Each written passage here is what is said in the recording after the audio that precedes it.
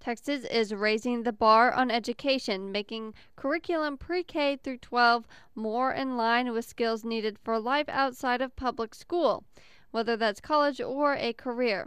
That's why the STAAR, or State of Texas Assessments of Academic Readiness, will soon replace TAKS, Texas Assessment of Knowledge and Skills, beginning in the 2011 and 2012 school year. Debbie Ratcliffe is the Director of Communications for the Texas Education Agency. Grades 3 through 8, it's the same subjects that are covered now. Reading and math are tested at every grade level, and then science and social studies tests are added at some other grade levels.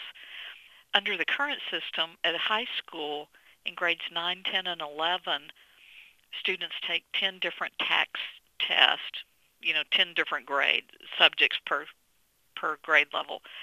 Two tests in the 9th grade and 4 each in 10th and 11th grade. Once the end of course exams go into place, they'll take 4 STAAR tests each year, and that will cover their English, math, science, and social studies classes. One other key change at the high school level is that by state law, for the first time, a student's score on STAAR will count for 15% of their course grade, so it almost becomes more like a final exam.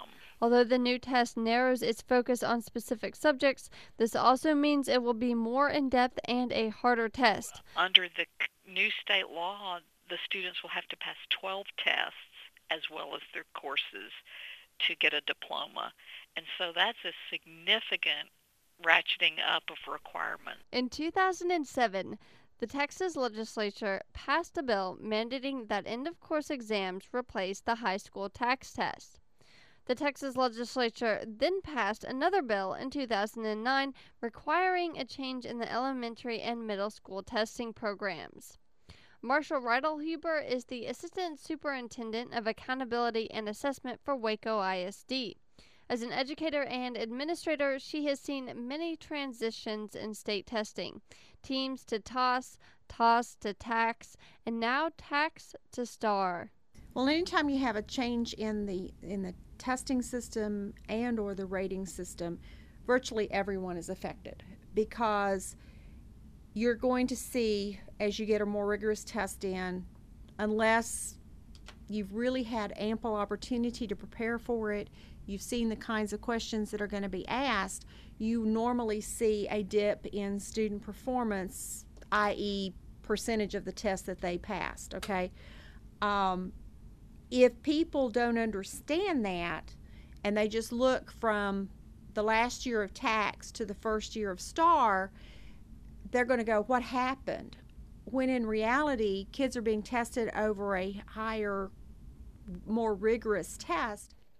As a result of new curriculum and testing, a new rating system for schools will take effect in 2013. The current rating system grades schools on a 4-tier structure: exemplary, recognized, acceptable, and academically unacceptable. Although it's still being developed, under the new rating system, schools will be rated either acceptable or unacceptable, but there will be more measures, and the system will have categories for distinctions. Districts or campuses can be recognized for their college readiness of their students, academic growth of their students, closing performance gaps, and then they can get extra bonus points, if you will, for having a strong fine arts program or physical education program, second language acquisition program, things like that. That's built into the law. Ratings will be suspended in 2012 when the new STAAR tests roll out.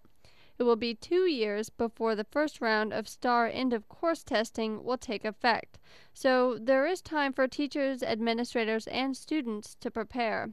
Those students in 7th grade now, class of 2015, will be the first to graduate under the new system.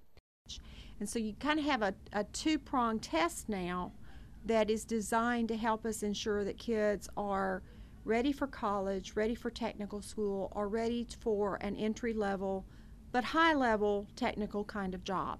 And I think that's, anytime you have those kinds of shifts, there needs to be a real effort to communicate that change to the entire community, because it is a change of philosophy in what's being tested and how it's being tested. For KWBU News, I'm Jacqueline Davenport.